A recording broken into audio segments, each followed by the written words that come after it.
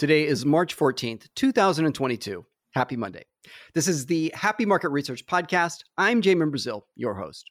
We have a very special guest today, but before we get to that, here's a word from our sponsors. Support for the Happy Market Research Podcast and the following message comes from Michigan State's Marketing Research Program and HubUX. I've done hundreds of interviews with today's top minds in market research. Many of them trace their roots to Michigan State's Marketing Research Program. Are you looking for a higher paying job, to expand your professional network, and to achieve your full potential in the world of market research? Today, the program has tracks for both full-time students and working professionals. They also provide career support, assisting students to win today's most sought-after jobs. In fact, over 80% of Michigan State's marketing research students have accepted job offers 6 months prior to graduating. If you are looking to achieve your full potential, check out MSMU's program at broad.msu.edu/marketing.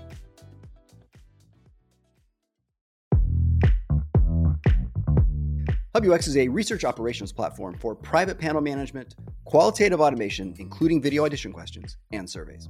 For a limited time, user seats are free. If you'd like to learn more or create your own account, visit hubux.com. If you were born on Wednesday, March 11th, 1942, then Driver's License by Olivia Rodrigo was the #1 song in the U.S. on your 79th birthday. The song went to #1 on January 23rd, 2021, and stayed at the top of the charts for 3 weeks. It is a song about being 16, how with freedom comes heartbreak, and how with heartbreak comes strength. We'll be playing the song in its entirety, and I hope you enjoy it, no matter your age. Got my driver's license last week, just like we always talked about. Cause you were so excited for me to finally drive up to your house. But today I drove through the suburbs crying cause you weren't around. And you're probably with that blonde girl who always made me doubt. She's so much older than me. She's everything I'm insecure about. Yet today I drove through the suburbs. Our guest today is Nick Graham, the Global Head of Insights and Analytic at Mondelez. Mondelez traces its roots to the National Dairy Corporation, which was founded in 1923. 1 year later, the Kraft Cheese Company was founded and listed on the New York Stock Exchange. In 1930, National Dairy was then acquired by Kraft. So fast forward to September 7th, 2009, Kraft made a hostile takeover bid for a British company that probably many of you know, Cadbury, the makers of Dairy Milk and Bonneville chocolates. This bid was eventually successful. Then on August 2011, Kraft Food announced a split into 2 public companies, an international snack food company and a North American grocery company. The snack food company is called Mondelez. It would be the legal successor of the old Kraft Foods, while the grocery store company would be a new entity known as the Kraft Foods Group. The split was completed on October 2012. It was structured so that Kraft Foods changed its name to Mondelez and spun off Kraft Foods Group as a publicly traded company. Today, Mondelez is an American multinational candy, food, beverage, and snack food company based in Chicago, Illinois. Mondelez has an annual revenue of about $26 billion and operates across approximately 160 companies. Nick, welcome to the Happy Market Research Podcast. Thank you very much. I love that little potted history of Mondelez as well. It's like going back in time. That's great. Yeah, well, and almost 100 years, right? Yeah, that's right. Which is very interesting. And chocolate or candy, I should say more broadly, being a part of our lives for that duration and even before. But I want to talk briefly. You and I were very briefly introduced at Qual 360 North America in Washington, D.C. this week. That is the first-ish week of March 2022. The theme of the Qual 360 North America conference was Empowering Insights Through Emotion. Your topic was titled Rehumanizing Research in the Era of Big Data. Please give us some highlights. Yeah, absolutely. And great that we could actually be there together in person for the first time in 2 years. So essentially the thesis of the presentation that I gave, very much sort of in line with the Qual 360 topic itself, was kind of premised on this feeling I have that we're at a bit of an inflection point in the history of the market research industry. You've seen this huge explosion in data of all kinds over the last 5 to 10 years, and it's really accelerated in the last 2 years. So the explosion of big data from social media, right? I talked a lot about the huge, incredible statistics you read about the amount of the data that's posted every minute, every second on social media, the 6 million people who are shopping online every minute. And then on top of that, all of the qualitative, quantitative data that's being generated through the enablement of kind of fast turn research as well, which has accelerated over the last 2 years. I think for me, the one thing that stands out is every time I talk to marketing and insights professionals, and again, it was really evident at the Qual 360 conference as well, is despite all of that huge amount of additional data that we have, it doesn't necessarily feel like we have better, more revealing, fresher, more breakthrough insights than ever before. It just feels like we have a lot more data than we had before. And so really the whole premise of the presentation was about why do we think that is and what do we think is missing? And the examples I gave, and indeed I gave a couple of examples from Cadbury and Oreo and some of our other brands, was that I think that while there's no getting away from the fact that our industry is changing and this huge influx of data is going to be incredibly powerful and incredibly important, we can't lose sight of the fact that ultimately, at the end of the day, what we're trying to do is understand human behavior, and human beings are complex, emotional, multifaceted, right? We all know that. We all experience that. And so in addition to all of the sort of the big fast data, we need to create the space for this slow, deep data and slow, deep research that really gets at the heart of what drives and what motivates human behavior. And I think by pairing those together, that means unlocking a lot of the sort of deep, hidden emotional insights. If you compare those together with that big fast data, that I think is the unlock to get us to those really breakthrough, really powerful insights. And that really impacts the manifestation of that insights and how it translates across the organization and then ultimately into marketing and product, of course. I was drawn during the conference to the presentation. Did you hear Yogesh's? Yeah, it was just 1 or 2 presentations after mine, I think, right? Yeah, that's right. And he talked about basically these micro, like leveraging these micro moments for macro implications, right? Which I thought was really interesting. And your storytelling, you leveraging the video, as we just discussed earlier, that emotion that was captured of of sharing chocolate was just so powerful. How did you get to the sharing being like of that delicious substance, sharing to be like the thing that resonates? Yeah, it's interesting because we obviously, as a company that's made chocolate for, well, a century and beyond, right? If you include the history of Cadbury in there as well, we know a lot about chocolate. We know that it's regularly consumed, that, and indeed, I think 1 in 2 chocolate occasions involve some level of sharing or gifting in some way. So we knew there was an interesting space in that, and we've obviously, always known there's an interesting space in that. When we were working on this new campaign for Cadbury Dairy Milk in the UK, what we wanted was to find a deeper insight, though, into that territory, into that space. Because again, we knew a lot about when sharing was happening, who people were with, but it was all very still surface level. And I think if you're going to get to that deeper insight, you just have to dig deeper. So one of the changes we made when we did the qualitative research is we set up the research and asked people to talk about moments of sharing that happened during their day and during the week, and really look at what would those moments look like, what they felt like. But then I think the critical shift that we made is we just stopped asking questions, because I think one of the traps we often fall fall into in market research is probing too much, pushing too much. Well, why did you do this? Or why did you do that? Sort of steering and directing the conversation. And what we really wanted it to do is give the space to the people we were talking to tell their own story and to discover and to find those serendipitous, insights that you wouldn't necessarily know where to look for.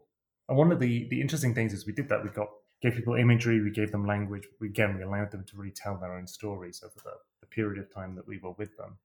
And one of the interesting things that really stood out for us as we sort of stepped back and we looked at all of the research was it was really these unexpected moments that really seemed to melt people's hearts, right? It was those moments that you could tell from the way they talked about the moments that they were where you felt so close to somebody and where you got this emotional sort of rush of joy was in those moments when somebody gave you a little gift, shared something with you that was completely out of the blue, completely unexpected. Maybe to say thank you for something, maybe just to show their love, but it really sort of came out of the blue. And again, no one really ever said that. No one has ever been able to articulate that in the research. But I think that was what we were able to sort of decode and disentangle from all of the stories that we heard. And for me, I think the power was really letting the people we spoke to tell their own story and not try and push and probe them and give them that space. I think that's what allowed us to stumble on that deeper motivational insight. And that was really the genesis to the advert that I showed, which was an advert from Cadbury Dairy Milk back in 2018, where it shows a little girl buying a bar of Cadbury Dairy Milk for her mom's birthday. Again, sort of like a little surprise. But the real surprise moment is the bargaining she gets into with the shopkeeper, where she's basically offering up everything she has, little buttons, little unicorn toy that she has in order to pay for it. And not only the wonderful generosity in that, but then the unexpected moment when the shopkeeper gives her back, obviously what is her most prized possession, which is this little unicorn toy. And I think this vignette of little moments of unexpected kindness, unexpected generosity. I mean, it's no surprise that it continues to be to this day one of our best performing adverts ever. But again, it all kind of came from treating the research in a different way and creating a lot more space for discussion and discovery. Great. We're going to listen to that ad right now. There's a mom and child who are very busy running to work. Mom takes a phone call. Daughter stands outside a corner store, walks in, and eyes some chocolate. I'd like a bar of chocolate, please. The shopkeeper It's for my mom. Looks outside and sees the mom, eyes the chocolate. Slides the chocolate across the table. Daughter pulls out some coins, buttons, looks longingly in her coin purse, a beautiful little plastic ring, and finally a toy unicorn. Shopkeeper eyes get big, slides the chocolate across the counter, and gives her back the unicorn.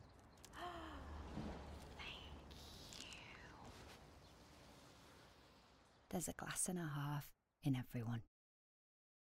When you think about the discussion guide that moderators used for that qualitative work, was it largely just blank?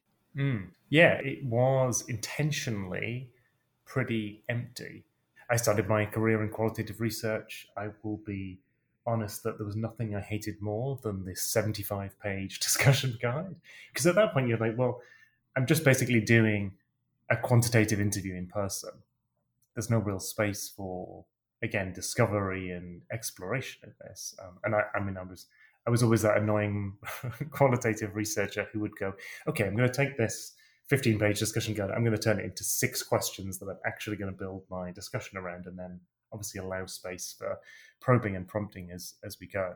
And that's really very much how we treated this research, which is we said, look, there is some fundamental questions we're trying to understand, but we intentionally don't know what we're going to discover, because we don't want to try and bias and preempt the research too much. We want to really go with the flow and see where the stories lead us.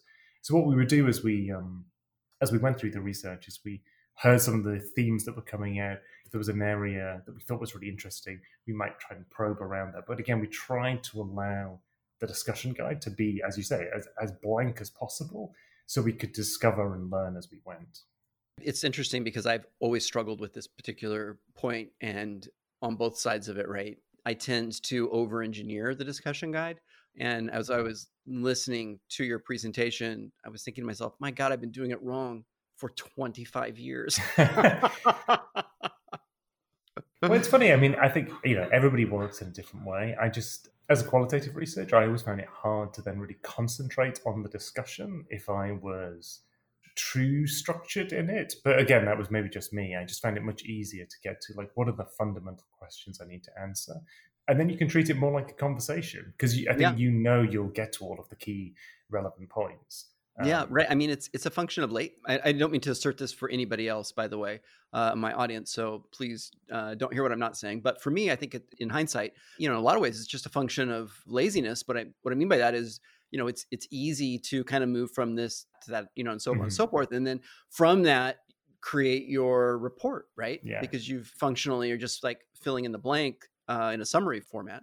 And it requires a lot less thinking when you're doing the summary, and then also a lot more work when you're actually having that dialogue, because there's a presence that you have to Exactly. be very present in that conversation, as opposed to, I can kind of like let you talk and then I get to my next question.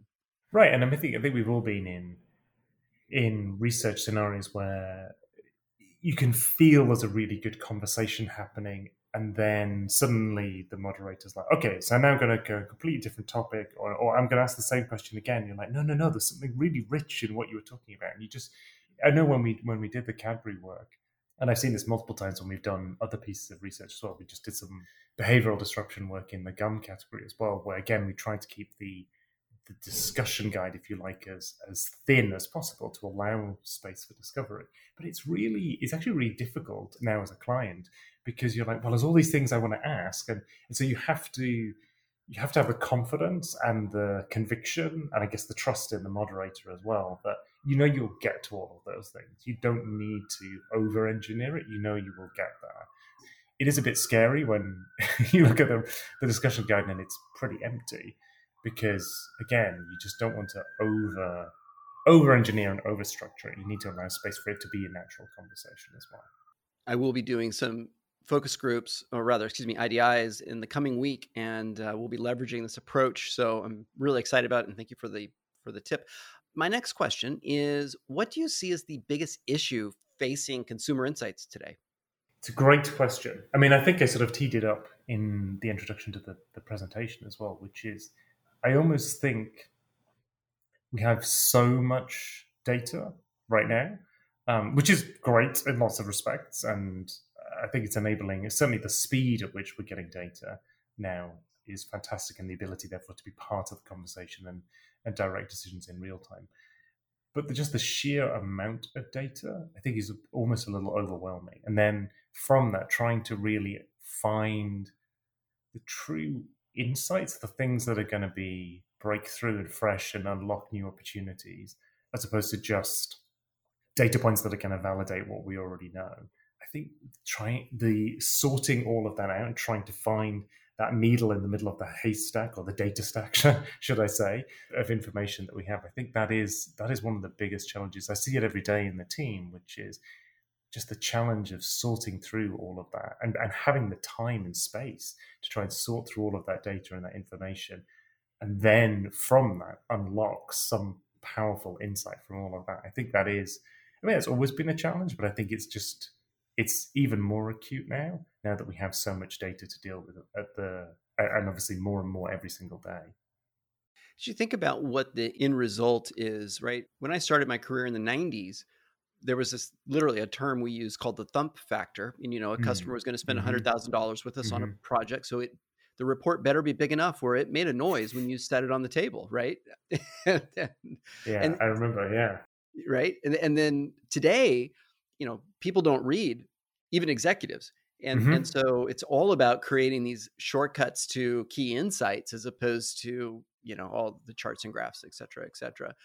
Do you see the role of insights moving more and more towards consulting / actually like the action that's taken against the findings? I think one of the things we've been talking about a lot within Mondelez is how, from an insights and analytics standpoint, like how do we truly embrace AI, technology, automation to automate as much as we can of the research data analytics process, the sort of heavy lifting. And you saw this a lot at Qual 360 as well, which is, I think, a number of the speakers sort of passionately imploring the qualitative research industry to say, like, don't be afraid of automation. Like, it could actually be your friend because there's so much unstructured data. Imagine that you could actually synthesize this much more quickly, so that to your point, so that we can spend much more time on the consulting, so what does this mean? So what's the really big insight? So what are the implications for the organization? And so what we've talked about within Mondelez is how do we streamline the what, and even to a certain extent the why, so we can spend much more of our time on the so what and the what's next, because that's really where we can create the competitive advantage for the business, is translating all of this data into what do we do with this information now? Where do we go with this? What does it mean for our brands? What does it mean for our business? And again, what are we not asking about that we need to be asking about because it's going to be here 6 months from now, a year from now, whatever. So I do think you're right. We've got to find the right balance, because that data, we still need to find ways to collect that data, synthesize that data, or data of all different kinds, qualitative and quantitative. So we still need to play a role in that, but we need to find a way to manage that differently and really rethink that our role isn't just collecting and synthesizing that data. Our role is being the translator, being the bridge into the business, making sense of it for the business, so it can actually be turned into something that is truly going to drive competitive advantage. Exactly. And it's really fun, right? I mean, the more that we can see as insights professionals, the more that we can see that kind of insight to action and even potentially influence it, it definitely makes, at least for me, a much more engaging experience. So my last question, what is your personal motto? Interesting. I would say, I don't know if I have a personal motto, although it's interesting. Somebody asked me this question a while ago, and something came to mind. So I'll share this with you, which is people just want to be heard. That was in this conversation I was having with somebody in my team, is what I came up with. And the more I thought about it, I thought it was just like, it was a slightly throwaway when I thought about it. But the more I thought about it, the more I thought, actually, I think this is very inherent to my perspective on why I got into insights and analytics in the first place, right? Which is, I think people just want to be heard, want to be understood. And then even, as I've come in, I've been in this role in Mondelez for the last year, and it's been my go-to thought every time as I've met somebody, as I've met different functions, is you just realize that fundamentally that same principle applies to everything. Is people just want to be heard, they want to be understood, and what a powerful role you can play as a researcher, both in your own organization, but obviously also understanding the people who buy your products and brands as well, is just hearing them, understanding them, giving them a voice, I think is such a powerful and incredibly powerful role that we can play. Our guest today has been Nick Graham, the Global Head of Insights and Analytics at Mondelez. Nick, thank you very much for joining me on the Happy Market Research Podcast. Thanks a lot. Great to be here. Everyone else, I hope you have a fantastic rest of your Monday.